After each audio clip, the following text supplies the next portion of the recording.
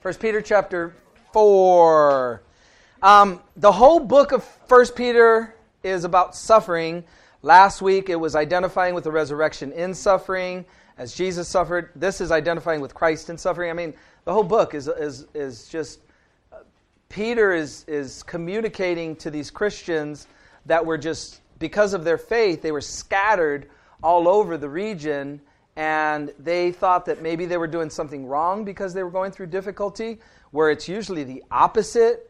If we're going through difficulties, many times it's because we are Christians and not necessarily because we're doing something wrong all the time. And so we have to understand that God is able to do incredible things in the midst of our suffering. Having an eternal perspective as opposed to a temporal or earthly perspective is what God wants for us. And through the difficulties that come into our lives, that's kind of what begins to happen. We get our eyes on the right thing. We get our eyes back on the Lord oftentimes when difficulties come into our lives. If life is smooth sailing all the time, a lot of times we kind of just forget, unfortunately, about the Lord. And so the Lord isn't bringing this evil or this wickedness or this suffering in our lives, but He is allowing it, but He can do something through it. And so there's a lot that Peter is able to communicate through this epistle. And so 1 Peter chapter 4, let's read verse 1 and then we'll see how that's an introduction to what we covered last time. Verse 1 says, "Therefore, since Christ suffered for us in the flesh, arm yourselves also with the same mind, for he who has suffered in the flesh has ceased from sin." Jump back to chapter 3, verse 18. I'll read it to you. It says, "For Christ also suffered once for sins, the just for the unjust, that he might bring us to God, being put to death in the flesh, but made alive by the Spirit." And so Jesus suffered, and we're in good company when we suffer, when we go through difficulties. And so Jesus suffered for righteousness. He didn't suffer because He did anything wrong. There's times that we suffer because we're just sowing or reaping what we've sown, right? We've sown seeds, and then all of a sudden sometimes things, a harvest crops up, and we're like, whoa, where did this come from? Well, you planted all that back there in your life, and so now you have a harvest. But even when we don't, as Christ here, God has a purpose in it. And the purpose is to bring others to Himself. And so last week we looked at the section where we want to give to every man an answer of the hope that lies within us with gentleness and meekness. When? When they ask. And when will they ask? They'll ask when they look at your life and they see, wow, you're not doing it like everyone else does it. Like when this happens to everyone else, this is how they react. So a natural reaction to a given set of circumstances. There's something different. And the difference is there's something supernatural. That's not natural. That's a supernatural response. How come you're not freaking out? Or how come you're not cussing me out? Or how come you're not kicking and screaming? Or how come you're not all of the things, right, that the world does as they go through difficulties? When they see our lives as Christians, we can use that. God can use that as a witness, as a light, as a testimony. I don't know. I got something different going on. God is just somehow He's sustaining me. God is with me. He's giving me what, I didn't know I had, to be honest with you. This is something that I'm even surprised myself that this is happening. Then we looked at that very strange scripture last time where it talked about Jesus going, let me read it because, where was it? He went to prison, right? It says, where is it? Let's see. By whom He went and preached to the spirits in prison, who formerly, this verses 19 and 20 from last week, who formerly were disobedient when once the divine long-suffering waited in the days of Noah while the ark was being prepared, in which a few, that is 8 souls, were saved through water. And so we talked about Jesus going to the center of the earth, to Hades, to the holding tank, to Abraham's bosom. Luke chapter 16, where the rich man and Lazarus and that whole thing. And so we broke that down, talked about that. So maybe you've heard, Jesus went to hell. Well, yeah, no. Jesus went to Hades. He went to the place of the dead, the abode of the dead. He went to Abraham's bosom, where the dead that were waiting for Jesus to resurrect, and then Jesus would go down and take them to heaven with him. Ephesians 4, Luke 16, Genesis 6. We looked at all of that last week, and so we were able to break that down. And so again, in verse 1, he's saying that we have ceased from sin. Isn't that crazy? Have you ceased from sin? No. Ceased from sin. It says it right there. Here, let me read it to you again. Let's not confuse the Bible. Verse 1, therefore, since Christ suffered for us in the same mind, for he who has suffered in the flesh has ceased from sin. Wow. What does that mean? Because I struggle, like maybe once last, 2016. No, every day, struggling. What does that mean, right? What are your thoughts? Ceased from sin. We don't know? Anybody? Theologians? All right, let's break that down. Whoa, we better. Has ceased from sin. The perfect tense of the verb emphasizes a permanent, eternal condition free from sin. So, the Bible says in Ephesians chapter 2 that when we were dead in trespasses and sins, God made us alive to himself. So we no longer function the way we used to function. Now, of course we sin. 1 John chapter 1 says, he who says he has no sin deceives himself and the truth is not in him, right? But if we do sin and we confess that sin, he is faithful and just to forgive us and to cleanse us from all unrighteousness. Hold your place in 1 Peter 4. We're going to come back. But jump on over to 1 John's epistle with me, chapter 3, and we'll see exactly a parallel scripture that is telling us exactly what he's referring to. 1 John chapter 3, we're going to look at verses 4 through 9. 1 John chapter 3, verses 4 through 9. Let me read it to you. 1 John chapter 3, verses 4 through 9. Whoever commits sin also commits lawlessness, and sin is lawlessness. And you know that he was manifest to take away our sins, and in him there is no sin. Whoever abides in him does not sin. Whoever sins has neither seen him nor known him. Little children, let no one deceive you. He who practices righteousness is righteous, just as he is righteous. He who sins is of the devil, for the devil has sinned from the beginning. For this purpose the Son of God was manifest, that he might destroy the works of the devil. Whoever has been born of God does not sin, for his seed remains in him, and he cannot sin because he has been born of God. The context and the way that the words are set up in 1 John chapter 3 here, it's speaking of habitually practices sin. As a Christian, we no longer habitually practice sin. In other words, before I became a Christian, I just sinned. I couldn't help it. It was just something that was very natural. But I noticed when I gave my life to the Lord, I would sin and there'd come this conviction, this like, Lord, I'm breaking your heart. Like, this just doesn't feel the same way. There's something about it that just, I always give this example. It's kind of gross and I don't know what you guys think, but kind of like maybe if a guy kissed his sister. It's like you look at your sister and like, oh, she's kind of pretty. Let me kiss. That wasn't right. Oh, okay. That was wrong. That just felt, that wasn't normal. Oh, what's wrong with that, right? That's kind of like, that's a crude example for a Christian. But there's something about sin. We no longer habitually practice sin. Do we stumble in sin? Do we struggle with sin? Yeah, until we go home to be with God. But God is doing this crazy supernatural work from the inside out, and He's convicting us of the things that we're doing in word, thought, and deed. It's not just the things we do. It's the very things we think and the things that come out of our mouth. Okay?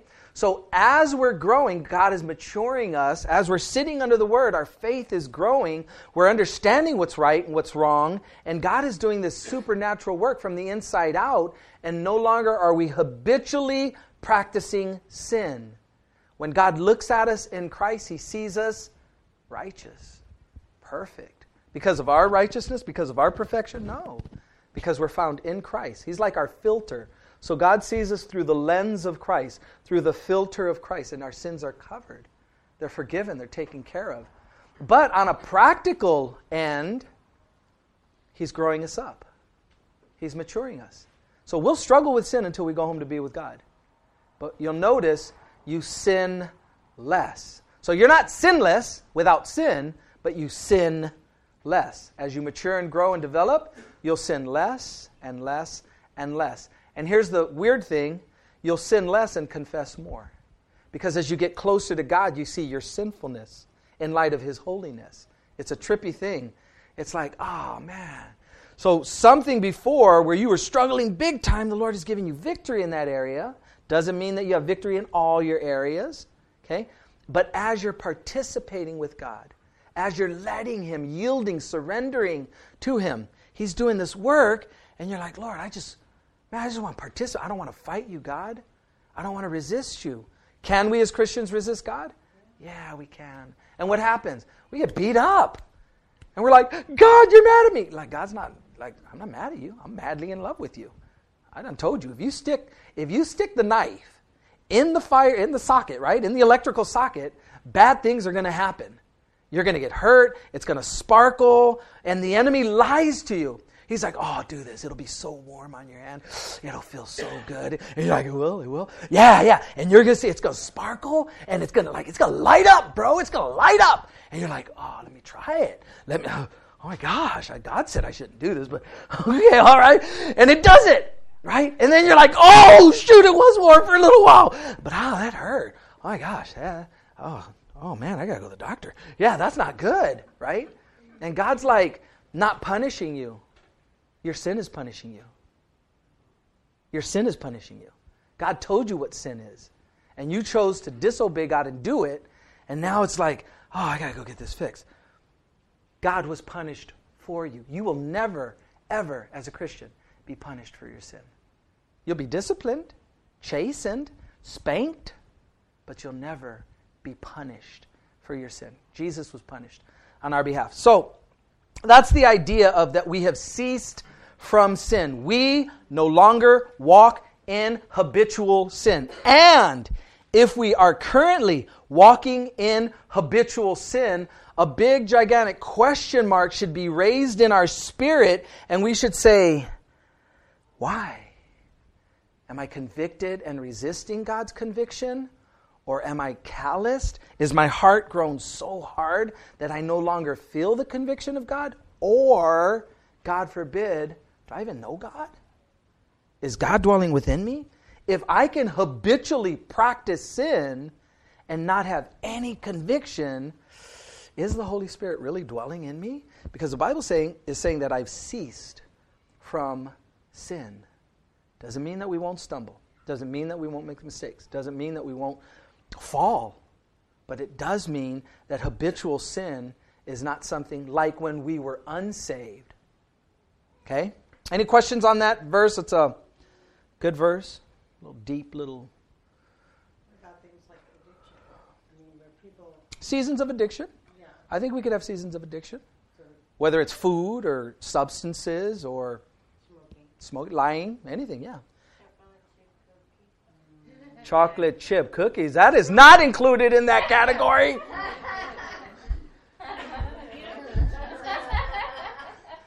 Hold on. Hold on. So Angel asked a question that, like, would Jesus see us in a sin again, a sin that we're struggling with again, and kind of just like, oh, look at this one. I don't think so. The Bible declares that God's mercies are new every morning. I don't think we truly understand and comprehend what grace is. I mentioned that our true response to grace will be a life that's disciplined. Because as we respond to grace, we are grateful for His grace. We begin to walk in obedience to what He's calling us to do. And our lives become actually more disciplined as we're responding to grace. What happens? God continues to flood us with grace so that we can continue to do the things He's calling us to do. And it's this crazy thing of just, wow, my life is just really centered, focused, and disciplined. Why? God is doing it supernaturally in and through me. Philippians 2:12 and 13. Work out your own salvation with fear and trembling, for it is God who is at work in you both to will and to do for his good pleasure. So if you're continuing to sin, are you, he gives you grace, but do you stunt your growth at that point? Absolutely. Absolutely. Sin's price tag is death. Death to dreams, death to goals, death to objectives. The potential of what God has for us, I think, is, in my opinion, with all of the attributes of God, I think the thing that makes me the saddest for God is he knows the potential of each one of us and how we resist and resist and resist. And he's like, I had so much for you, but you don't want it. Like he's just, I got it. Here it is. I can't bless you. I can't bless you in that state. You're not participating with me. I can't give you the impression that I'm going to bless your mess. I don't want to send the wrong message. And so the potential of God, what God wants to do for us, I think he just probably sits there and he's like, that might make him ring. You had a question, Lorraine? Did I answer it? Okay. So say somebody finds themselves in a situation where they're in sin, like maybe they've gotten addicted to prescription meds or alcohol. How do they get out of it? I can't remember the name of the guy I was reading about today, some famous guy. And he got hurt, and the doctor put him on prescription meds, and he got addicted to them, and he was stuck. Yeah. I can't remember his name. How do you get out of that? Yeah, because things like that, like alcohol, prescription drugs. Yeah. Any addiction. Illegal drug it's got you. Yeah. It's really stronghold on you. I put it's not always good, but I put 2 different categories on that. One, there's root stuff that you haven't dealt with that leads to addiction. Because a lot of times, here's what we do as Christians. We deal with fruit of sin. Okay, I got an apple tree. Oh my gosh, look at those apples. Sin. I got to take them apples off. I take the apples off. Whew. All right, I fixed it. I cleaned it. I'm good. Look at it. No apples. No sin to speak of. And then next season, I get a crop. There's a bunch of apples on the tree. Oh my gosh, where'd that come back? I got apples on the tree again, and I got to pull all those apples off. You're dealing with the fruit of sin. And so you look good for a little while, but you haven't dealt with the root.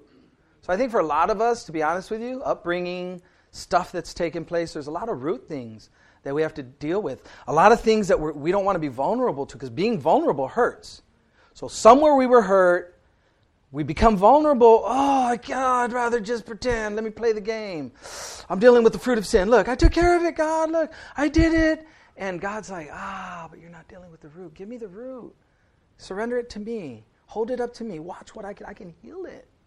And then you're going to have fruit to righteousness, right? Okay. So I put people a lot with addiction in one of those 2 categories. Some people do just, they slip, like they hurt your back. And you got medicine. Now you got Oxycontin. Is that the name? Oxycontin. Okay. Now you got, and I know, because I know that she works at a hospital.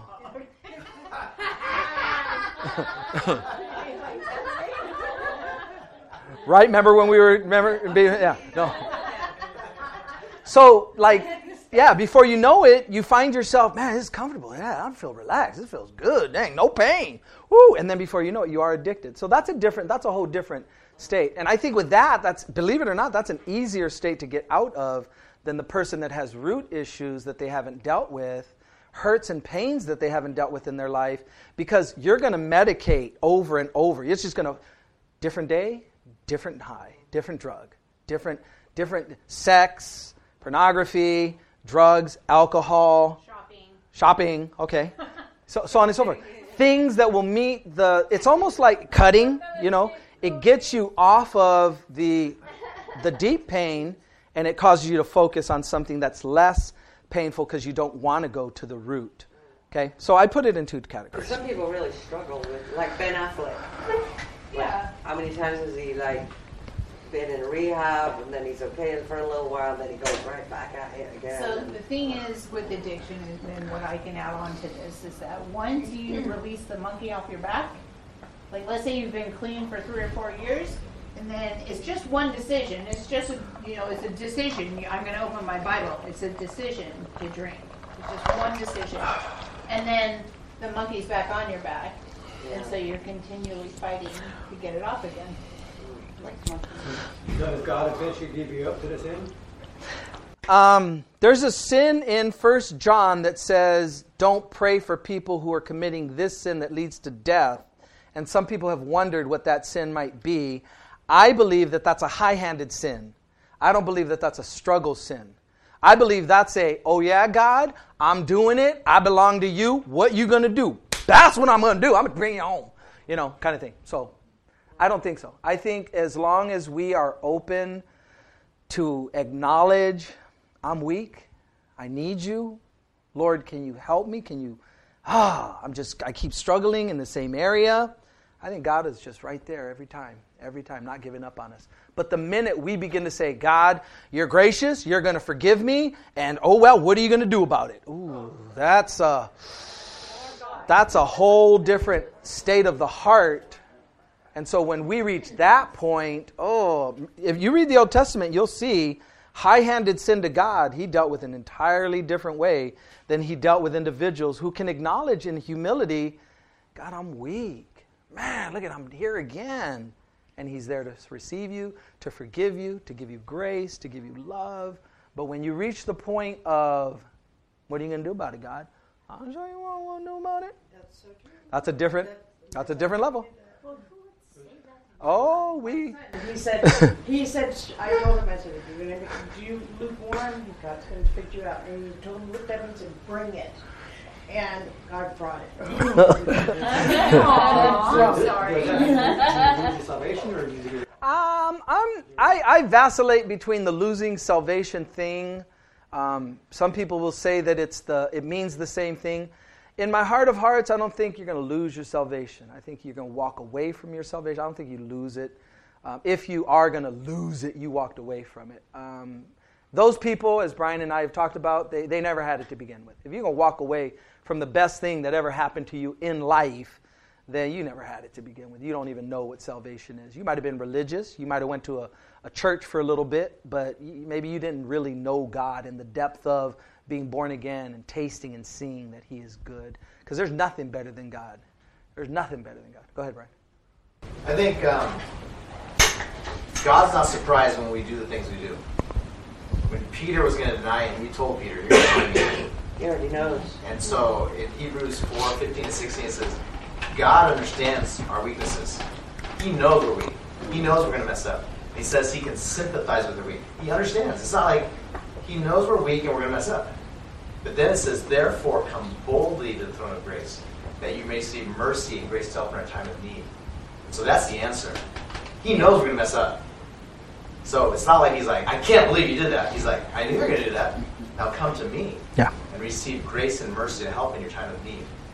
When we're addicted, we have to come boldly to the throne of grace and receive that grace and mercy in our time of need to be set free from that. And we'll find that the grace, as the Bible teaches, is our strength.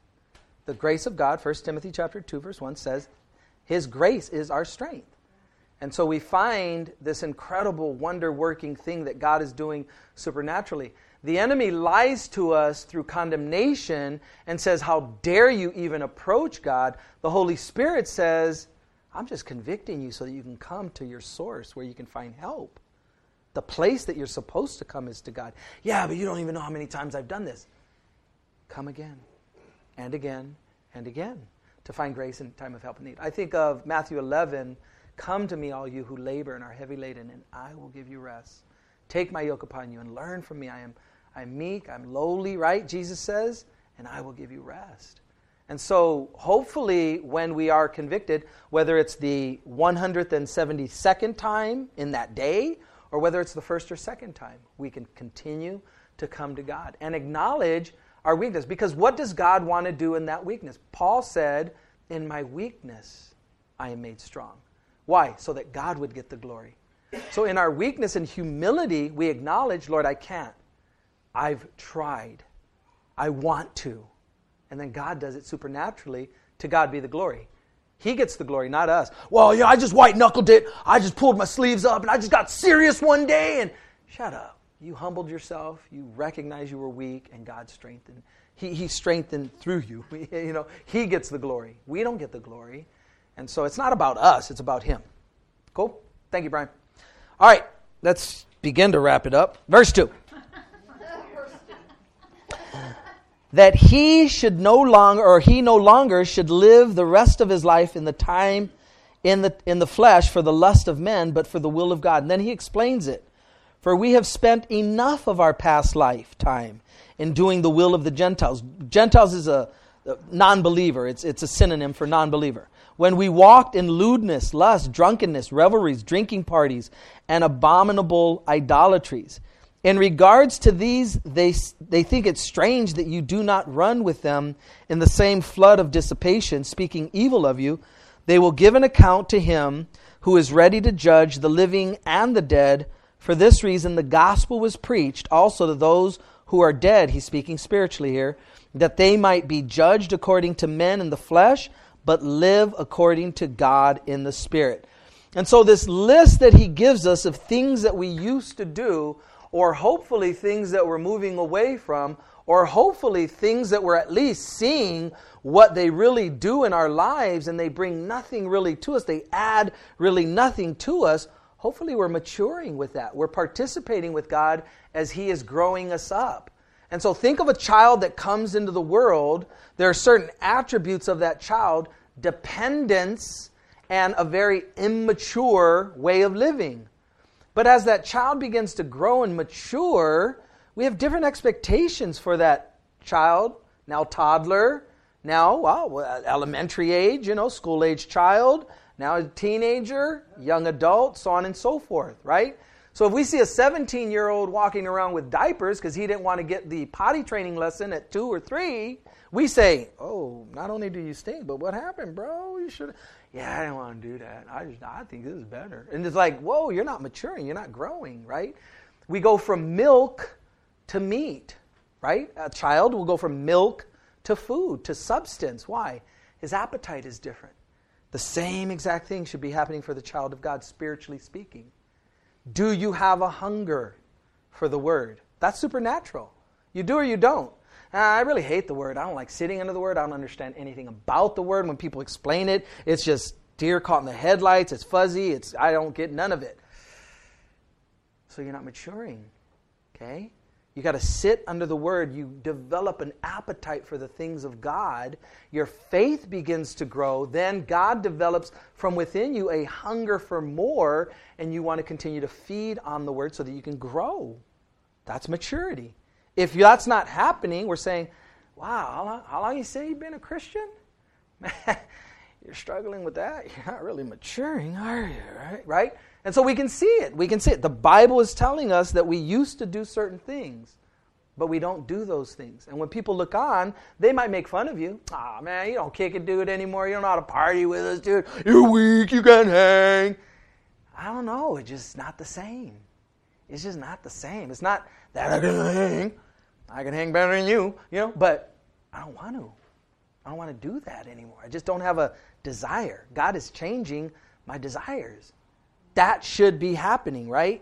So let me give you a few definitions. That revelries has the idea of an orgy, believe it or not. The Greek word was used in extra-biblical literature to refer to a band of drunken, wildly acting people swaggering and staggering through public streets, wreaking havoc. So that's what that word is, that revelries. Sin in the believer is, is a burden which afflicts him rather than a pleasure which delights him. Let me read that again. Sin in the believer is a burden which afflicts him rather than a pleasure which delights him. The Bible says sin is fun for a season, but sin and its repercussions always are inevitable, right? Because we're sowing to the flesh. The Bible declares we will reap corruption. Be not deceived. God is not mocked. We read that scripture and it's almost like this. Be not deceived. God is not going to be mocked. But it's like, be not deceived, man. Don't fool yourself. God's not going to be punked. He's telling you because He loves you. don't stick the knife in the electrical socket because you're going to get burned. And we have this idea that God is like lightning bolt in hand, in heaven, waiting for us to get out of line so that he can, shakata, gotcha. Yeah, sucker.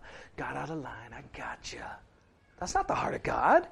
Jesus died on the cross to spend eternity with us forever and ever. And then he sees us messing up and he's like, got you, sucker. God. He's like, daughter, son, what are you doing?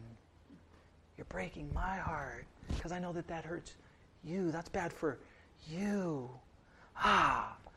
Okay, come to me. Let me heal you. Let me sit with you in it. Let me hurt with you. I'll hurt with you. I suffer long with you. I am patient towards you. My mercies are new every morning. And at some point, we begin to get it. And that's why sin in the believer is a burden which afflicts him rather than a pleasure which delights him. As we sin as a Christian, it just doesn't have the same ring. It's just, this is not good. What am I doing? Lord, help me. And I want you guys to really keep in mind the fruit and the roots, because most of us deal with the fruit.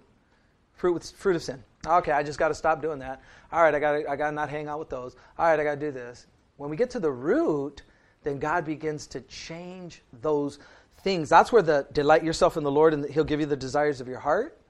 That's where that begins to take place. Now you're delighting yourself in the Lord and he's changing your desires to match the very things that he wants to give you. And that's an awesome cycle of just, oh Lord, I get to do this. This is cool. That's that. Okay? And that's what God wants to bless you with. Did we read? All right, let's wrap it up. 7. But the end of all things is at hand. Therefore be serious and watchful in your prayers. And above all things have fervent love for one another. For love will cover a multitude of sins. Be hospitable to one another without grumbling. As each one has received a gift, minister it to one another as good stewards of the manifold grace of God. If anyone speaks, let him speak as the oracles of God. If anyone ministers, let him do it as with the ability which God supplies, that in all things God may be glorified through Jesus Christ, to whom belong the glory and the dominion forever and ever. Amen. So he breaks the spiritual gifts into two categories. Speak and, speaks and ministers. Peter is implying that there are two categories of gifts, speaking gifts and serving gifts. The speaking or verbal gifts are prophecy, knowledge, word of wisdom, teaching, exhortation, evangelism, tongues, interpretation of tongues. And the serving or nonverbal gifts are leadership, helps, giving, hospitality, service, shepherding, mercy, faith, and discernment. Each of us have at least one of these gifts. We're to use the gift to glorify God. Hopefully we're to use it definitely in the local body, but wherever we go, we can use these spiritual gifts to be able to bless and represent God. We've been blessed to be a blessing. We've been given so that we can give. Okay? So that's that. That fervent love, it means to be stretched. I love this word. To be strained. It is used of a runner who is moving at maximum output with taut muscles straining and stretching to the limit. It's used in chapter 1, verse 22. This kind of love requires the Christian to put another's spiritual good ahead of his own desires in spite of being treated unkindly, ungraciously, or even with hostility. And that's the thrust of the message that Peter's trying to communicate to these Christians. People aren't going to treat you nice. People are going to dog you. People are going to persecute you. How are you going to respond? Fervent love. You're going to be stretched. Your muscles are going to feel like they're going to want to rip. You're going to be so stretched. But that's where I show up. And that's where I'm able to do the supernatural. Not only to others who are watching, but in you as well. Because and then you're going to see me do things that are supernatural. You can't do them in your own strength. And so that fervent love constantly flowing throughout this epistle.